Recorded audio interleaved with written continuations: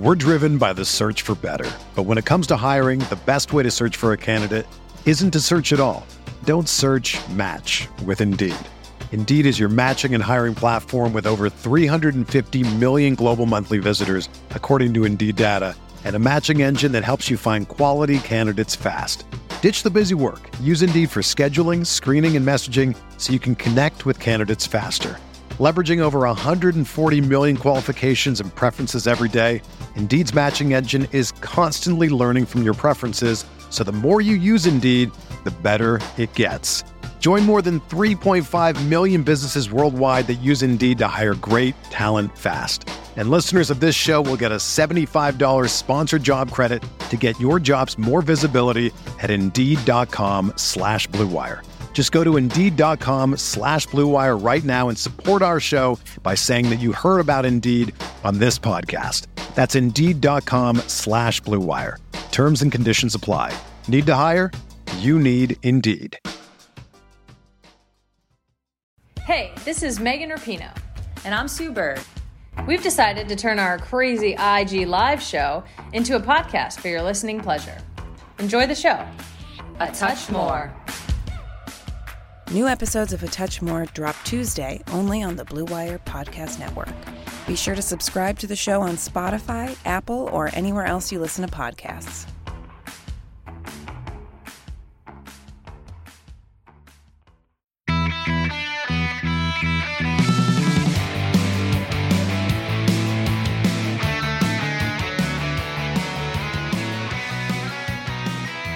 Welcome to the Barcelona Podcast, episode 193, brought to you by the Blue Wire Podcast Network and sponsored betonline.ag. It's Unmissable Opinions, brought to you by the most influential voices in the FC Barcelona community. I'm Dan Hilton, and while we've had some great guests for a few weeks, it's the normal guy. He was on ESPN, did some stuff for The Guardian. It's Frances Tomas and I today answering some listener questions. How's that sound, Frances? Hola, Gules. It sounds like you're fed up of talking to me. To be honest, we've done it for over 3 years now. So, I can understand why you're feeling, your feelings are so adverse towards me. But, the feeling is not mutual. I actually quite appreciate you quite a bit. Today, I'm really excited. It seems like the Liga is coming back. It's not coming back immediately, like obviously the Bundesliga is already running. But I am excited about the fact that, the players train together. Not the whole group, groups of 10 today at the Ciutat Sportiva. And that's really encouraging. There's some... it's like normality is coming back to football. And, despite the fact that, the whole world is still suffering, at least this is going to be a little bit of a respite, a little bit of a distraction for all of us. We finally have something current to talk about in the pod, which has been a challenge over the last 6 weeks. So, yeah, things are looking up and I'm very excited. Oh, Frances, it's misdirected anger then. My frustration comes all from those transfer rumors that we're going to be talking about today, along with squad speculation, maybe even a little Barca B. But no, I love having my conversations with Frances every week. But it is the transfer rumors that really get me all tied up in a knot. So we start with some transfer rumors and the ones that are most pressing this week. Antonio, his question, why are we looking for older players in the transfer market and not investing in our younger players for the future? And do you think the board is short-sighted about Barca's future? Vishrut, meanwhile, asked, what are your thoughts on that potential De Siglio and Pjanic deal in exchange for Semedo? Now, this story about Semedo in exchange to Juventus for Pjanic, De Siglio, and 25 million euros, this was debunked almost immediately the same day. Gianluca Di Marzio of Sky Sports, who is pretty well trusted, usually gets these things right, said that Juventus wants Artur and only Artur for Pjanic, so these rumors died pretty quickly. Sport reported the initial potential agreement, though, so there is something a little bit to trust. Though Sport, even though they are, we'll say, loosely affiliated with the club, there is also sometimes where there are rumors and things that very often don't materialize. Obviously, you see Neymar on the cover of Sport more often than not. But there are also reports, and I think the most important part of this story is that Barcelona need a certain amount to balance the books, somewhere between 60 and 80 million euros, and it seems like Nelson Semedo is at the top of their queue. Rakitic and Vidal seem to be too expensive to move on, and clubs don't really want them for that kind of market. Coutinho seems to be tied up in this limbo where they're not able to get the whatever they're looking for, whether it's 80 million or 70 million, whatever they want for Coutinho. It seems like there isn't a strong enough market for him either. So I think they're just waiting and biding their time. But then you look at the other guys, that's why you keep seeing the name Todibo. That's why you keep saying the name, even though Barca don't outright own him, that's why you keep seeing Emerson and stuff. Nelson Semedo, guys that are reasonably easily sold on because they are in their mid-20s. They still represent a little bit of potential for the future. So what you're really seeing here is that 25 million euros is the real reason for the deal. And if that was true, that also obviously just indicates that Artur doesn't have a future at the club, even though he and his agent Jorge Mendes have said that the player wants to stay. And it seems like he's doing the same thing that Rakitic and Vidal have said, that even though the club wants to part with me, I have no reason to leave. I want to fight for my place here, and so I'm going to just stay here. Yeah, of course, I totally agree with you, Dan. I think that there are different factors to consider. What you said at the beginning in terms of sport, I think sport is used as a lever of opinion. Sport normally, they, of course, with the Neymar, they milk it. They want to sell newspapers. When news are slow, then Neymar just comes up at the front cover. That's a regular and has been a regular for 6 years now. Even when before the first time he came over, I think it's 2013 that he started appearing in the front cover. So that's a long running drama, if you want to call it that. But when rumors like the swap that you just mentioned come about, that is not just sport just broadcasting something that someone in Italy said. That is sport having some sort of leakage from someone on the board, and they're just saying, right, just publish that, see what the reaction of the public is. And then the club, my understanding is that they track what people are saying, what people are feeling. And, if there's an overwhelming majority in terms of opinion, then that is something they would pursue. Clearly, Semedo and Artur, as you mentioned, they are the stars of the show at this moment in time. I'm going to be very simplistic. Artur, I would not entertain the possibility of selling. I think he's got plenty of potential. I think that he can add a lot. And I also think there's no natural replacement for him in terms of experience, in terms of background. Obviously, he's Brazilian, so he's not your typical La Masia player because, newsflash, not all Barca midfielders have to be from La Masia. So he's a unique, different player that I would keep. Obviously, injuries haven't respected him too much, but he's getting to a degree of maturity, both mentally and physically, that I think he's still got some way to go at Barca. As for Semedo, I think he's a great player. He was bought from Benfica 3 years ago, I remember, and he cost around 30 million euros. If his value is now around 50 million, which is what it has been rumored, like, I don't know, Manchester City, Bayern Munich, several Italian teams are prepared to pay. Given the fact that we got Sergio Roberto, who, let's face it, always seems to have an edge and has had an edge above him for the last 3 years, regardless of the coach that has been in charge, then I would be happy to part ways with Semedo as long as we can get a right back that would be, a good backup for Sergio Roberto, or someone who could challenge Sergio Roberto for that starting spot. But, I don't think Sergi is going anywhere. I think the experiment of Roberto at midfield just hasn't worked, and every single season, every new coach or, Valverde, when he got new ideas from one year to the next, he's tried it and it just hasn't worked out. So I don't see Sergio Roberto being a regular at Barca anywhere else but at right back position. And, given his experience, his knowledge of the club, the fact that he's Catalan, that whether you like it or not, that influences decision making. He's one of the captains. So I would be happy to part ways with Semedo, but just don't malvenderlo. Just don't sell him for the wrong price and make sure that you get the value that he has in the current market today. One of the questions from our listeners, our lovely listeners, was about, does the club have any idea what they're doing? Well, I don't know. I'm not sure that they do, but I do know that they are the ball we have, because that's certainly not changing. This pandemic, if there was anything that was going to happen this summer, this whole pandemic has put a stop to that. So Bartomeu and co are definitely going to be in charge of Barca this summer, and most probably until the election comes next summer. That's if it doesn't get postponed. So we can only hope that they do. I'm just not 100% confident that they actually do know what they're doing. Right. We're talking about 25 million expected for a potential deal involving Semedo. And you're right, if his number outright is more than that, whether it's 30 or 40, and it doesn't have to be Juventus, but as you're saying, and as you're correct to say this, that there seems to be some conversations continually happening between Barca and Juventus, and it might all be for nothing. It might be just involved with the players that are going to be making a little more money out of the deal in the long run. But if that deal would have happened hypothetically, that means, as you said, Sergio Roberto is your starting right back again. Mattia De Siglio, who is an Italian right back who constantly has to deal with injuries.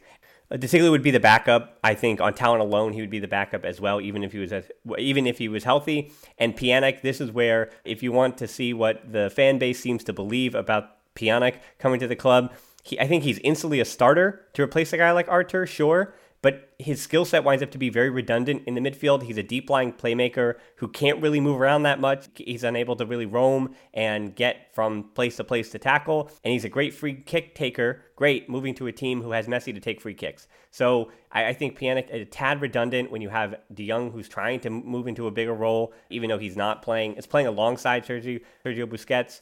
So I think that Pjanic is just he'd be in there, and that would, again, all of this is to A, help balance the books, sure, but B, it's also to collect as much money as possible for the Lautaro Martinez deal, and plus whatever players Inter may actually want. So it seems like Barca need to raise somewhere between 70 and 80 for Lautaro Martinez, and then throw in a player or two that Inter may want. And I don't know if Inter actually is particularly keen on any of the players that Barca would like to offer. Well, one of those players that we keep floating around, and he really just is sitting in as a 25 million euro price tag, it seems like.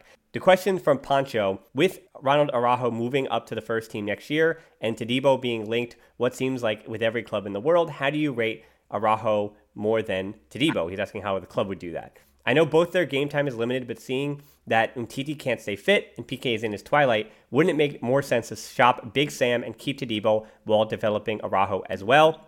We've talked about this many, many times, but it's not about Todibo being good enough to be at Barca or whatever it is, but Sam Marsden really did summarize this rather well 2 weeks ago, that Todibo is worth more 25 million euros for a player that has still played less than 25 total first-team matches in any place he was, Toulouse, Barca, and now even with Schalke. Less than 25 official first-team games for 25 million euros is what you have to sell the player on for, where he is worth more as either a swap deal player or he is worth more on the market than he might be for what Barcelona would be missing. So they're hoping that Araujo, and I think they really are saying that, well, okay, Piqué's not retiring and they don't expect him to get any worse. Lenglet is a starting left back, and Barca are willing to, because of what's going on with financial restraints of the pandemic and everything else involved, I think they're willing to just go forward with Araujo. The issues with Araujo as a player, physically, he is outstanding. He is tall, he is strong, he is powerful. He is also quick enough at the moment.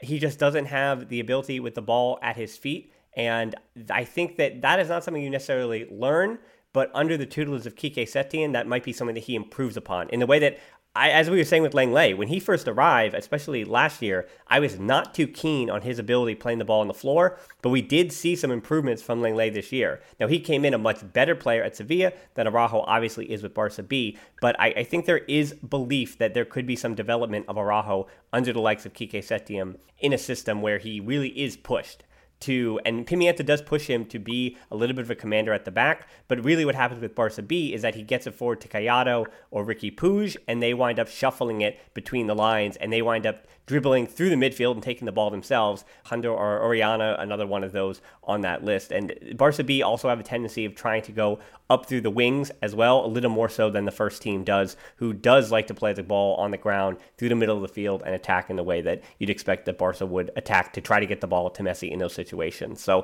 Frances, first I want you to respond to, I know you haven't seen much of Araujo, but I think you would agree with the Todibo point, because once you throw it back to me, I want to almost give you a warning. I'm going to go off a little bit about the Todibo point. Oh, no. This is when we lose all our listeners. Everyone's going to switch off right now.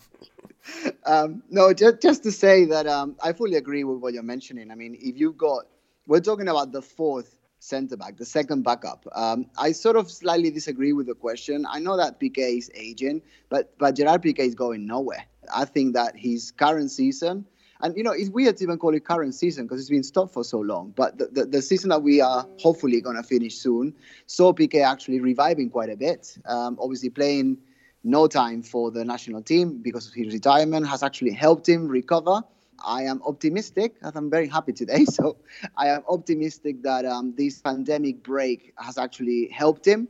If he manages to play the first 1 or 2 matches, not picking up any injuries there, I do see Piqué being unmovable for the rest of the year. And obviously when next season starts, I think it's a regular fixture.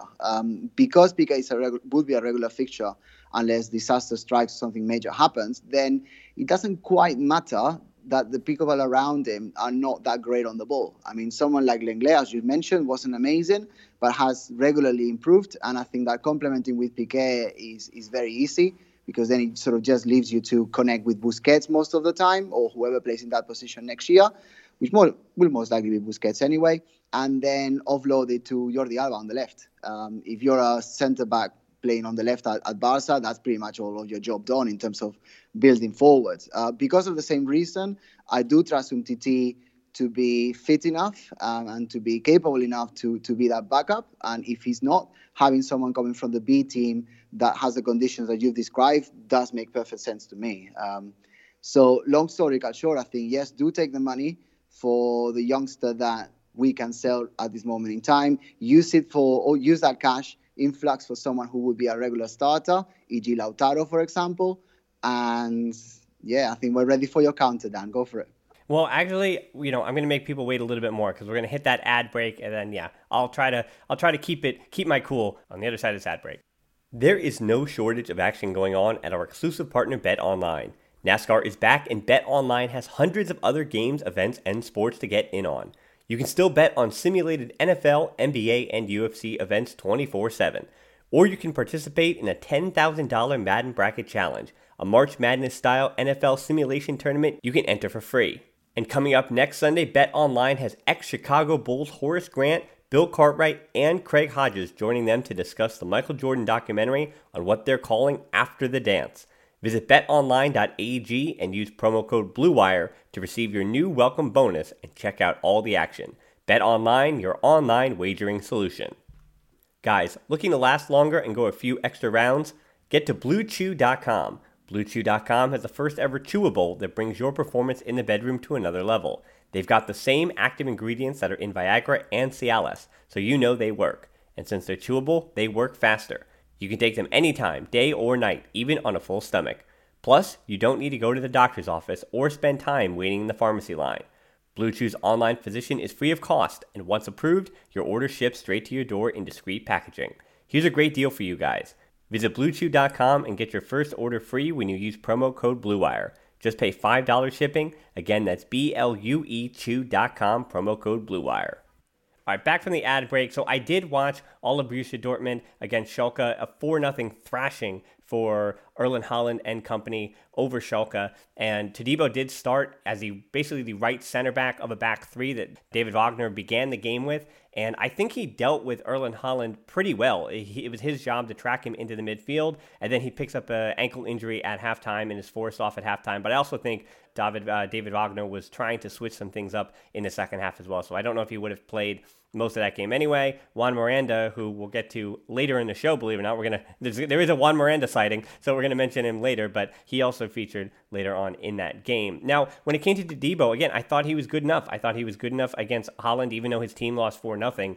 The first goal happened because Haaland is just a next level. I mean, we know he's a future superstar, if not a superstar already, and he just got in between Sané and Todibo, the middle center back and the right center back, and that was how the first goal transpired. And I don't know how much fault Todibo was for. I believe there was another goal scored before halftime, but that just was cut out because Todibo was not necessarily in the right position, but had to deal with Haaland, and that left more space for the rest of Dortmund. Now, I feel like a broken record here, though, because I've continually said that I would love to see Jean-Claire Todibo back at Barcelona, sure. I'm not saying that I'll cry if Todibo never returns to Barca. I'm not anointing him the next Gerard Piqué, or Ricky Puig the next Iniesta, or Ansu Fati the next Romario, or Sergiño Dest, or Emerson the next Dani Alves. What I'm saying, though, and what I continue to say, is that attacking talent is expensive. Lautaro Martinez, Neymar, whoever you want to go out and buy, there is no replacement lined up for any other position on the field as Busquets, Alba, Piqué, Vidal, Rakitic, and then so that's not even counting Suárez and Messi up top. Because I expect, as you say, for the club to go out and spend big money on Lautaro and Neymar or whoever it may be up top. Because that's not even Barca. That's the history of the big clubs.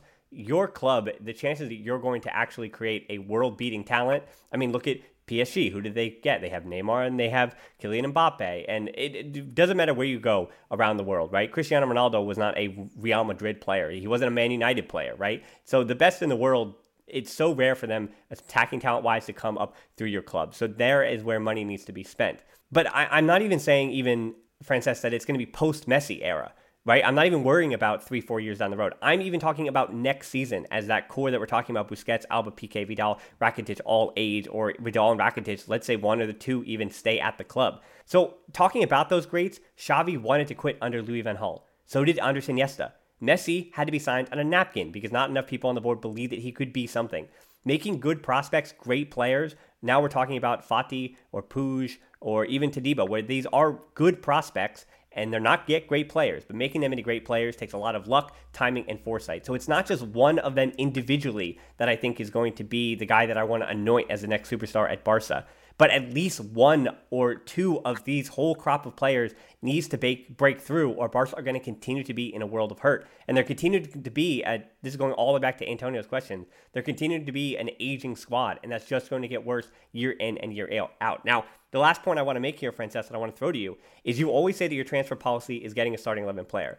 And looking at the squad and the financial implications of the pandemic, I do agree with you. As I've said, for an attacker. But 20 million euros for Sergiño Dest, who I am very biased about because I watched him play a lot because he's an American at Ajax, is really good on the attacking end for a teenager. I do honestly believe that he's going to be a top 5 right back in the world in 5 years, if things go right for him. So 20 million euros makes sense if you get it right. And in today's market, rather get your future right back for 20 million now than have to desperately buy one for 50 million later, right? Worst case is that you have to sell a player that didn't work out who has Ajax and Barca on their resume, which I think is going to be easy if you have a 23-year-old who played at Ajax and Barca. And unlike midfield, there is no right back coming up shortly in the pipeline from La Masia. There are other positions, like there are left backs, talented left backs trying to break through in La Masia, but right back is kind of a dry position at the moment. So the board should have the foresight to start to plan or start to have a plan to rectify that now. So they might have a plan. It could be that Emerson coming in 2021, and then you survive with Sergio Roberto and one of the fans from the Botifara sausage line this season if they sell Nelson Semedo. Or maybe some people are saying, let's leave that to the next board, right? But I really hope that they do have that plan already set in motion and not no plan, let somebody else worry about it later. I think that's the big difference here, that I want to see just a little bit of investment because at least one of these players needs to become the next superstar. Or in 4 years, and I'm even talking about next year, but it could be as soon as next year some of these older players do start to really break down. We saw the team work slower now. They do need some legs. They do need some youth. They do need some injection of energy and competition. And if you're just looking and going, well, Frankie de Jong is young and Ter Stegen is still back in goal, so if you're really just counting on Frankie de Jong to be your complete future and add all the legs and add all the energy, then it's certainly going to be, as Ronald de Boer said to us last week, it's going to be underwhelming, of course, until de Jong becomes the guy, but he's going to need people to look around and pass the ball to in a few seasons. And so I just wish there was a little more foresight to say 15, 20 million euros on a guy that could be a top 3 to 5 player at his position in 5 years is a good investment, as opposed to just saying we need to clear the books as much as we possibly can. And we know that if we score enough goals to Neymar and Lautaro and that's it, then I don't care what else is behind. So I just want to say that building a squad is always something that is always the thing that gets me frustrated. And so all these rumors, and they are just rumors, so I'm not blaming the board. I'm not trashing any deals that haven't been made yet, but I just think that if there's not a plan in motion already and you're actually bringing in younger qualified players that could be superstars, you're definitely going to run into this squad being even more top heavy than somehow it already is. Yeah, no, I agree with you. 1 million, trillion, billion%, if that's even a number. Without a doubt, I've been saying it for years here. I think that Barca need to buy starters. And if they're not buying starters, they just need to continue to trust, or just trust, because it's not continue to trust anymore. They need to trust the youngsters coming from La Masia. And that just hasn't happened. I mean, Dest seems to be, and obviously you're the expert, because you've been following him pretty much his whole career. He has been working really well and being very effective at Holland, in Ajax Amsterdam. And he's an up-and-coming talent. I've got no problem in spending 20 with him. But as I said before, Barca, and you mentioned it yourself as well, Barca need attacking power up front. There has been a lot of money, I think we could say wasted, with Dembélé, Coutinho and Griezmann. Between the three of them, I think it's 320 million euros over the last 2-3 years. That's an absurd, that's an obscene amount of money that, we're looking at it as things stand right now today. And Griezmann is the only one that you could say has been a decent buy. You cannot even say he's been a great buy. If all of that money was in the bank now, we'd be laughing and we wouldn't really be able to, we wouldn't be having these conversations. We wouldn't be able to debate anything because, we could sign anybody we wanted in the whole world. But the situation right now is that the board needs to be clear as to what the priorities are. I think that signing any more Andre Gomes, Boatengs, etc. is a waste of time. They need to go for starters, and failing that, they need to trust the players that are here. I've got high hopes for Alagna coming back from loan. I do have, as I said before, Sergio Roberto as a regular starter next year, especially if Semedo goes. I do see Ricky Puig being promoted. I do see Collado being an alternative up front, but just in those games, which is essential that someone rotates up front. But there are some youngsters. We mentioned Araujo already today. There are some youngsters that could be trusted. I mean, we haven't mentioned the goalkeeping situation at all for many weeks now. But I'm more than happy to sell Neto on to whoever wants to pay the money we paid for him last summer, which I still don't quite understand why we did that. And trusting Iñaki Peña for Barca B. He's more than ready. He's becoming of an age now that he needs to make that jump to first team level. And, unless Ter Stegen has a horrendous injury, which, hopefully it will never happen, then Ricky Peña is not really going to play that much. And, even if Ter Stegen had a terrible sort of spell away from the pitches, it's the goalkeeping position. Iñaki Peña, he's been preparing for years. We need to eventually trust our La Masia players. And it doesn't always have to be out of need, which is what seems to have happened recently. Just run with the great work that the La Masia coaches and staff are doing, and give these players a chance to shine, unless you can spend on world-class starters that will make things better. And I don't want to move on from this topic, just to mention that if someone like Rakitic or Vidal, but especially Rakitic, were making things easier and actually accepting one of the many offers he has had, we will have 50 million euros in our bank already. He would have left last year. But I think he is, and he's within his right to do this. And, I'm very grateful for what he's done. But when you clearly know you're not going to play, and you've got an offer on the table for 50 million to benefit the club, then I think he could have done a little bit more. I'm not saying what I would do in his situation, but I think I would have at least considered going to someone like Juventus and Inter. But it's the same two clubs who kept talking all the time. But they really wanted him last summer, and, in the last transfer window, over the winter as well, and he just stayed. And I'm pretty sure, I hope I'm wrong with this, but I'm pretty sure Rakitic is going to stay until he becomes a free agent and then go back to Sevilla. But, hopefully I'm wrong with that as well. Yeah, and I think I was even a little bit too harsh. So I'm walking myself back a little bit, because I have mentioned in the past, too, that I really like the pick of Pedri. I saw as much as I could of him at Las Palmas this year. And Pedri, he still was only 17, but he is certainly one for the future. I think he is, as inspiring as any player that is playing as a center midfielder at La Masia at the moment. Pedri is that good. And then Francisco Trincao on the wing, as we mentioned, once he signed that contract with Barca to come this summer, he just started banging in goals for Braga, and he looks really, really promising. He's a different kind of player because he's a little bit taller of a winger that Barca has. So people say, obviously, well, he's a Portuguese winger, so he looks a little more like a younger Cristiano Ronaldo than he does, we'll say, almost any player that Barca have produced on the wing, like a Carlos Perez or whoever it may be, that wind up usually being shorter in stature on the wing. But for Trincao, that's another one where the club invested 30 million in him. And as Culés, we have to trust that the club is, if they earmarked this player to be a future star for Barca, he is in his early 20s still. I mean, very early 20s, just turned, 20 or 21 recently. So I can't forget about those players, that the club have done a bit of what I'm asking for in Pedri and Francisco Trincao. So I don't want to say that everything that they've tried to do or done is completely wrong, but I just want to continue to see that balance where you go out and get the big club, the big star. And unlike Griezmann and Dembele and Coutinho, as we mentioned, Frances, I think you're right too, that the more important point here is that they have to get those big signings right? That if you as I mentioned, if you swing and miss on a guy like a Sergiño Dest, or you swing and miss on a guy like Pedri and it doesn't work out, well, yeah, then you lose 10 or 15 million euro. But even then, you can resell these players for at least half of that value. So you're really only a net loss of 8 to 10 million euros. But if you miss out on Griezmann in the way that they did, and he winds up never being worth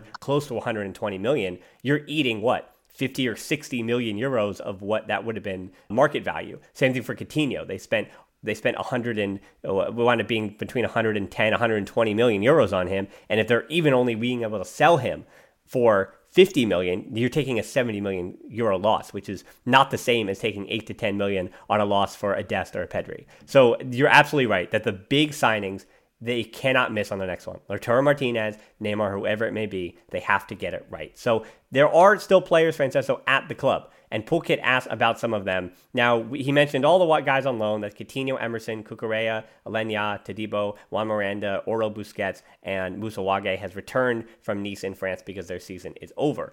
Of all those names, we talked about some of them already, but Oro Busquets is the guy we're going to focus on here because I think he, of all the players on loan, of all the players who are technically going to be or should be Barca first teamers, Oro Busquets is the guy that's forgotten because of that big injury.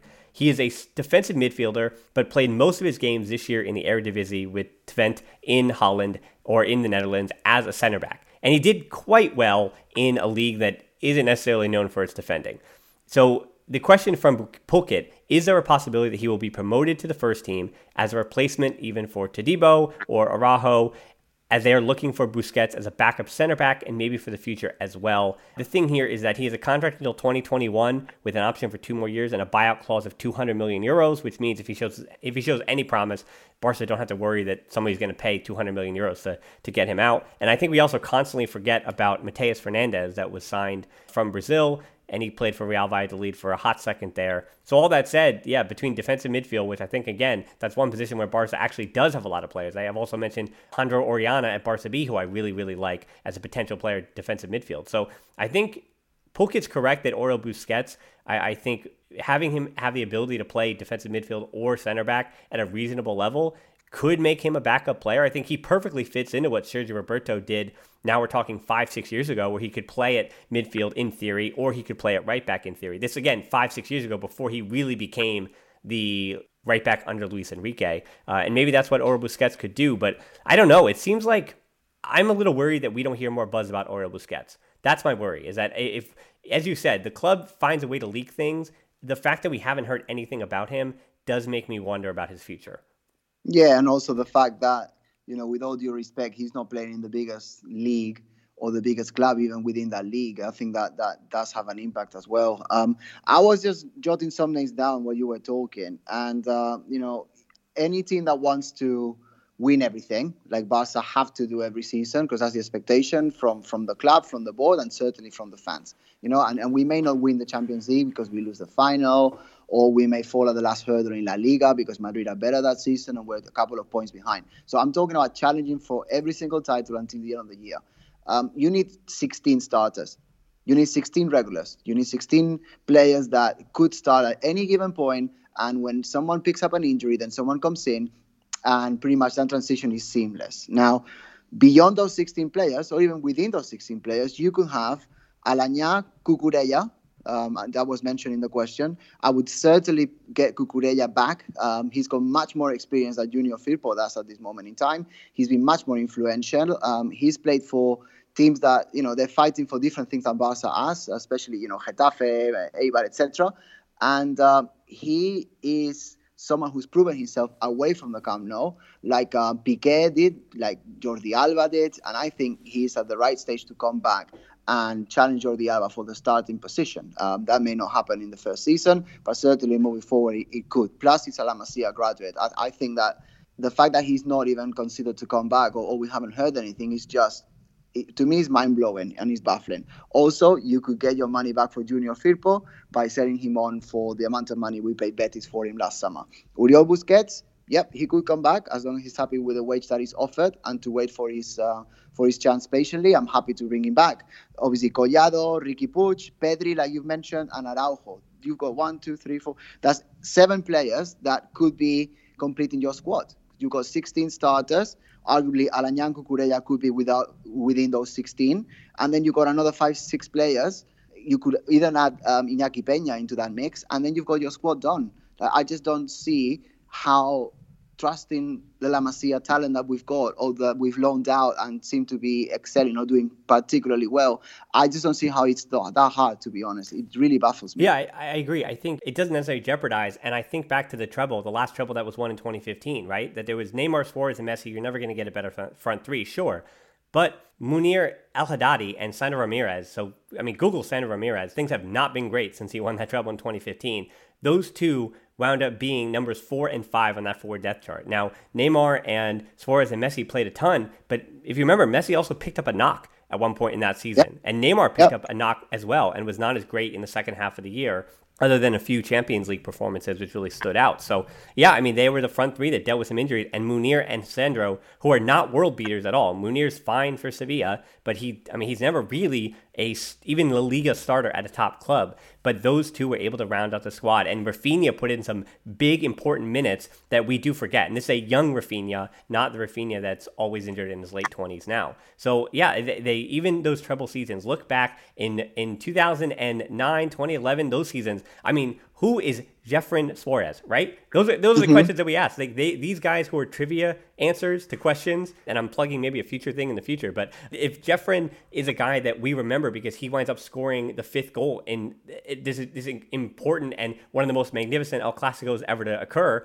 that there are guys on the peripheral that even if they don't wind up being something even in the future, that Ronald Araujo might have his big moment. He might only get 6 or 8 moments because PK plays 35 times a year. However, that big moment that he might be needed for, that he can come up in, I agree that, I mean, there are these young players who are anywhere between 19 and 23 years old are definitely good enough to play those 5 to 7 times when they are needed. And that's all that you're asking for. You're asking them from going from one Copa del Rey match against Ibiza, where we have to, almost like the Zapruder film, you have to continue to look at it and go, oh my goodness, he placed 1 foot wrong on this defensive action. This pass was wrong, and then that winds up being condemnation of the player's skills forever. And that's what we do, where we can only look at a third round Copa del Rey match to say that is what this player is. And if he makes mistakes against Ibiza, he's not a player that could do anything against Sevilla or Real Sociedad or whoever it may be. Well, let's keep this thing moving though, Frances. Eric asks, assuming games resume, do you feel the long layoff will provide a greater benefit to older players that have had the opportunity to rest, or to the younger players that would probably be able to handle lots of games in a short period of time? And you had mentioned to me before we got started that Messi kind of had some quotes that were related to this. Yeah, he did. He was basically mentioning that Quique Setién didn't really get his act together quickly enough, and that Barca were not playing at a level that would allow them to win the Champions League. And to be honest, it's very hard to disagree with Messi on this one. I mean, Barca were not fantastic, especially the last 2-3 matches. I think we got a 1-0 win on the last match before the break. The pandemic break, and that was it was so narrow that it was just pretty much unacceptable. But 3 points are 3 points, and we would definitely count those in. But I think Messi is right. I think that Barca need to be much more proactive. They need to be much more understanding of what Setién wants from them in order to liaise with each other, in order to open up spaces, in order to work as a team. The rest is not going to benefit anybody, I don't think. But I think the younger, sharper players will have an advantage. I think that the fact that we're getting Luis Suárez back, and I don't know if you've seen the photos, but he looks like 27 kilos slimmer.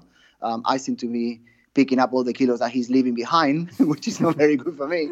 But he's certainly looking much sharper. Obviously, he's hungrier than ever, and so are the rest of the team. But I do think that the team that hits the ground running first is going to have a great advantage. Plus, then we need to factor in injuries. If we can't stay away from injuries, and we traditionally haven't because of the aging squad we have, and we haven't really been that lucky either. So I think that avoiding injuries, I think, is first priority, but then regaining the optimal fitness has to be a priority as well. And I do think that we're going to be at a disadvantage at the start. Also, obviously nothing is final, but it looks like La Liga is going to start on the 12th of June, and there's going to be a match every 72 hours. That's going to be quite demanding, and it's going to be impacting what we're talking about here.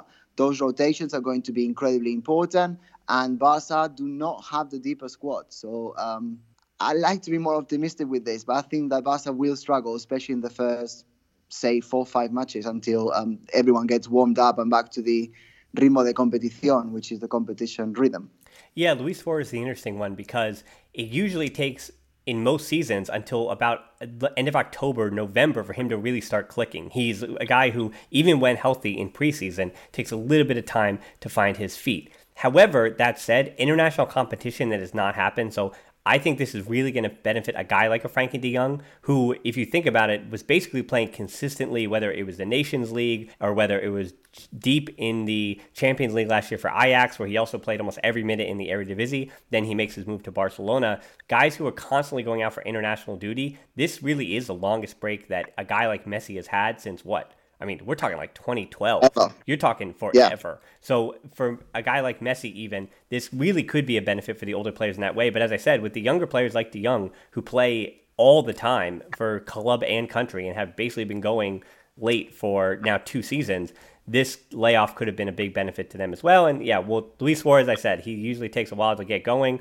I mean, there might be some extra added, it seems like there's some extra added motivation to extend his career. But also, I mean, angles do matter. It seems like he really did lose the weight. Face winds up being an indication of what's really lost. But you never know. You never know what his fitness actually does look like. Maybe he just ate a little bit better but didn't do much of anything else. But yeah, we'll see about that. As we have a question from Mutaz as well. Back to talking about Barca B.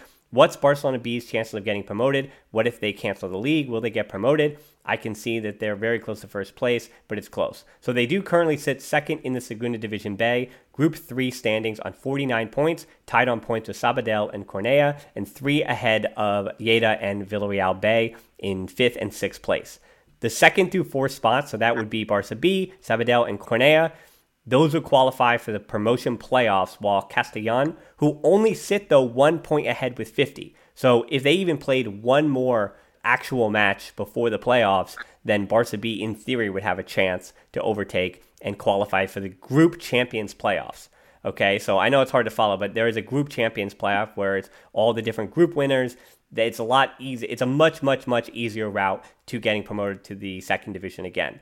Getting through the playoffs is a bit harder. It's 3 rounds over the course of a month with 2 legs every round. So when we talk about canceling the league or there not being promotion or relegation this year, this would be the issue here. That it's not even like for La Liga or Champions League where you're talking about 11 matches of La Liga left, and then there would be a bit of Champions League, and they might even cut those down to 1 leg.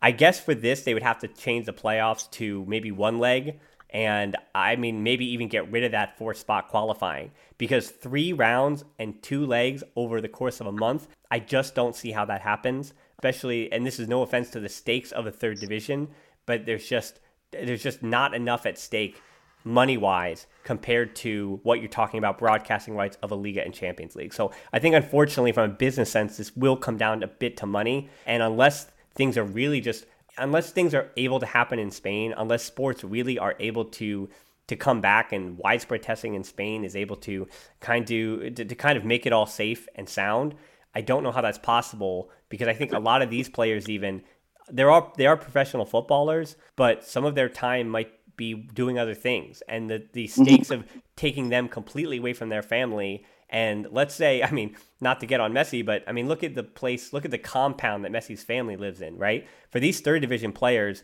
especially the ones in their mid-30s that are really nearing retirement, and like they didn't make the money in their careers to just live off their professional footballer money. Those 3rd division players for Sabadell, who are 36, 37, still playing, they have other parts of their life that they've already begun, and they can't ask their homes maybe aren't too different than the ones that you live in. So their homes are not something that wind up being a place that's completely inoculated from the disease. So I think there are even more challenges in the 3rd division to continue and to play that through than there are in the 1st division.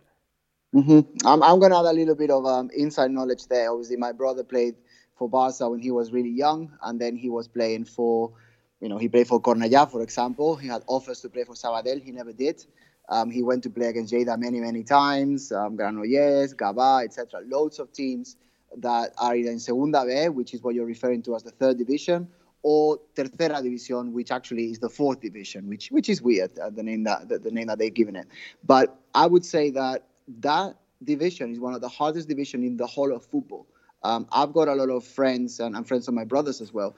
They actually say that it's harder to play in Segunda División B than it is to play in the 2nd division, and certainly in Primera, because the level of, the word is carnage, the level of aggressiveness is just through the roof, because these are people that are talented, but they're not talented enough to be in the top 2 divisions. But what they don't have in terms of talent and touch and skill, they make it up in terms of aggressiveness, and they just basically leave hearts and souls on the pitch every single week in a way that honestly I don't see in the first division. Like when I was living in Barcelona, I used to go and watch as many Segunda División B and Tercera División games as I could. And when I went to see Barca, and I went to see Espanyol a couple of times as well, they play a different sport. I think the level of feeling, the level of life or death that you get in Segunda División B and Tercera is nowhere near.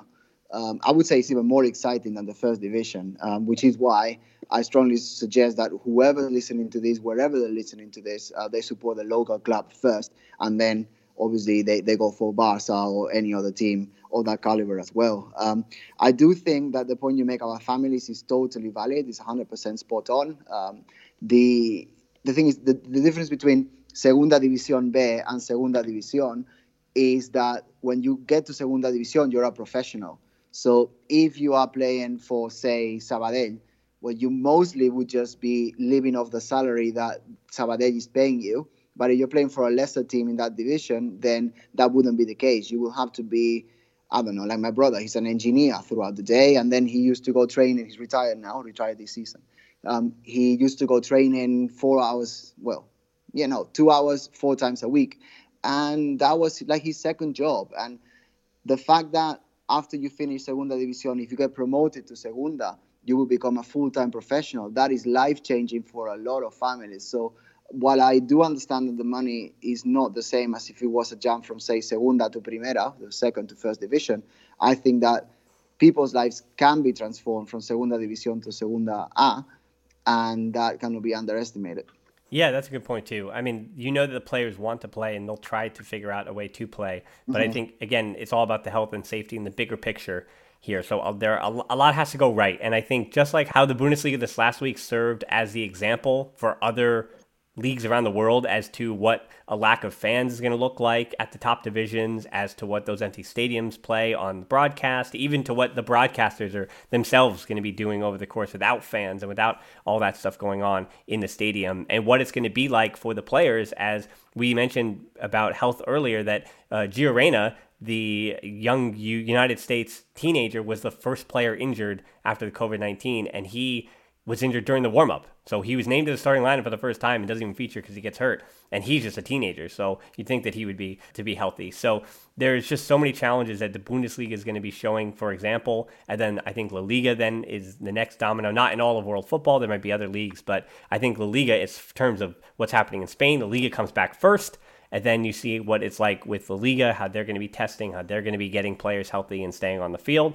And then things will trickle down to Segunda Division A, and then Segunda Division B, and then all those different groups, and football will continue in that order. And I think there is a distinct order, so I think we should have a lot more answers to this once La Liga is much closer to resuming. The other thing is you have a timeline now where you have to kind of get everything done unless you're going to really impact next season. I think there are a lot of different options here, but those decision makers are definitely above the pay grade of Frances and I. So we're just going to handle, Frances, this question from Mel. Unfortunately for us. Unfortunately for us, we're going to question. Well, fortunately, we have a question from Mel. With Suárez now healthy, how do you see this Barca attack playing under Setien? We've already seen Griezmann can't play out on the left. Also, I think we all liked what we saw from Braithwaite, and how does he fit in now? I think this one's pretty easy. Even though Griezmann doesn't entirely look like he fits on the left, you still go with the front three of Griezmann on the left, a healthy Suárez in the middle, Messi on the right, and Braithwaite and Fati, in theory, are 4 and 5 coming off the bench. I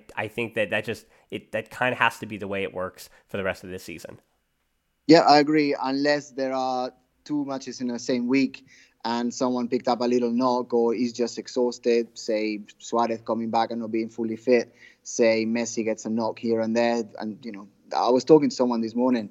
The key to Barca's return is Messi staying healthy, especially in this short amount of time. And I cannot even stress that enough. I don't want to call for bad weather, but, Messi needs to stay healthy because we desperately need his input because, the others, they haven't shown they can step up without him. I think that's really important. And also, I've got high hopes for Braithwaite. I never thought I was going to utter that sentence in my whole life, but there you go.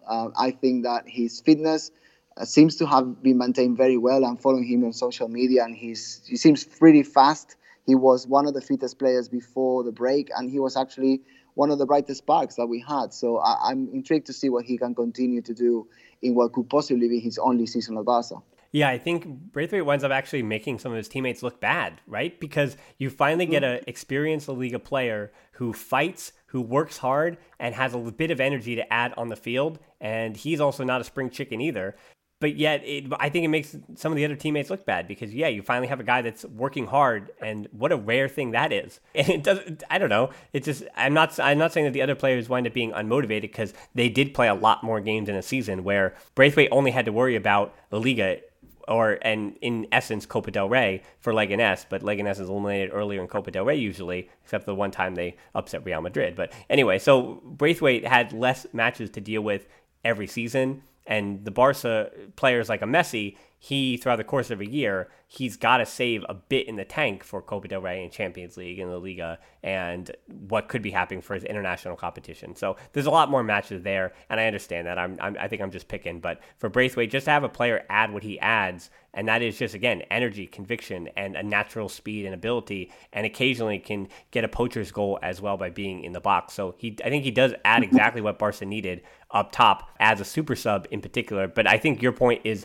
absolutely correct that, you know, Griezmann, Messi, Suárez, sure, in those big Champions League matches that matter, Quique Setién just going to have to basically rotate to get that matchup or get that trio, if healthy, together for the biggest matches. And then you're going to, because of the number of matches in a short amount of time, rotate the rest of the way through. 100%. Totally agreed. Well, I think agreeing is a good place where we can stop today's show. So, Francis and I, again, want to thank you all for tuning in again. You can tap in your app and check out the show notes to subscribe. Find us on social media. We're on Twitter at The Barcelona Pod, at HiltonD13 for me. We're on Instagram, being a little more active lately, at The Barcelona Pod. Closed Facebook group is tvpod.link/group. That's where we got these questions from. There's also a lot of different discussion and deeper dives there. It seems like the listener group was first to how that Pjanic news wasn't really news that anybody was excited about. So they were a pretty good sample size of people not happy about that deal. You can also help us out on Patreon, as many have. So many thank yous there. Once matches start again, we'll go back to doing the quick take match views. But for now, again, we thank you, tvpod.link/Patreon. And we're on YouTube, as always, really nearing a milestone in terms of subscriber numbers. So maybe you can help us out there, get us to one of our big milestones. You'll see it once we get over there. You hit that subscribe button. That's the Barcelona Podcast, real easy, same thing as this. So check us out there, hit that subscription button. And as always, thanks for listening to the Barcelona Podcast. Until next time, we'll talk to you soon, and Forza Barca. Forza!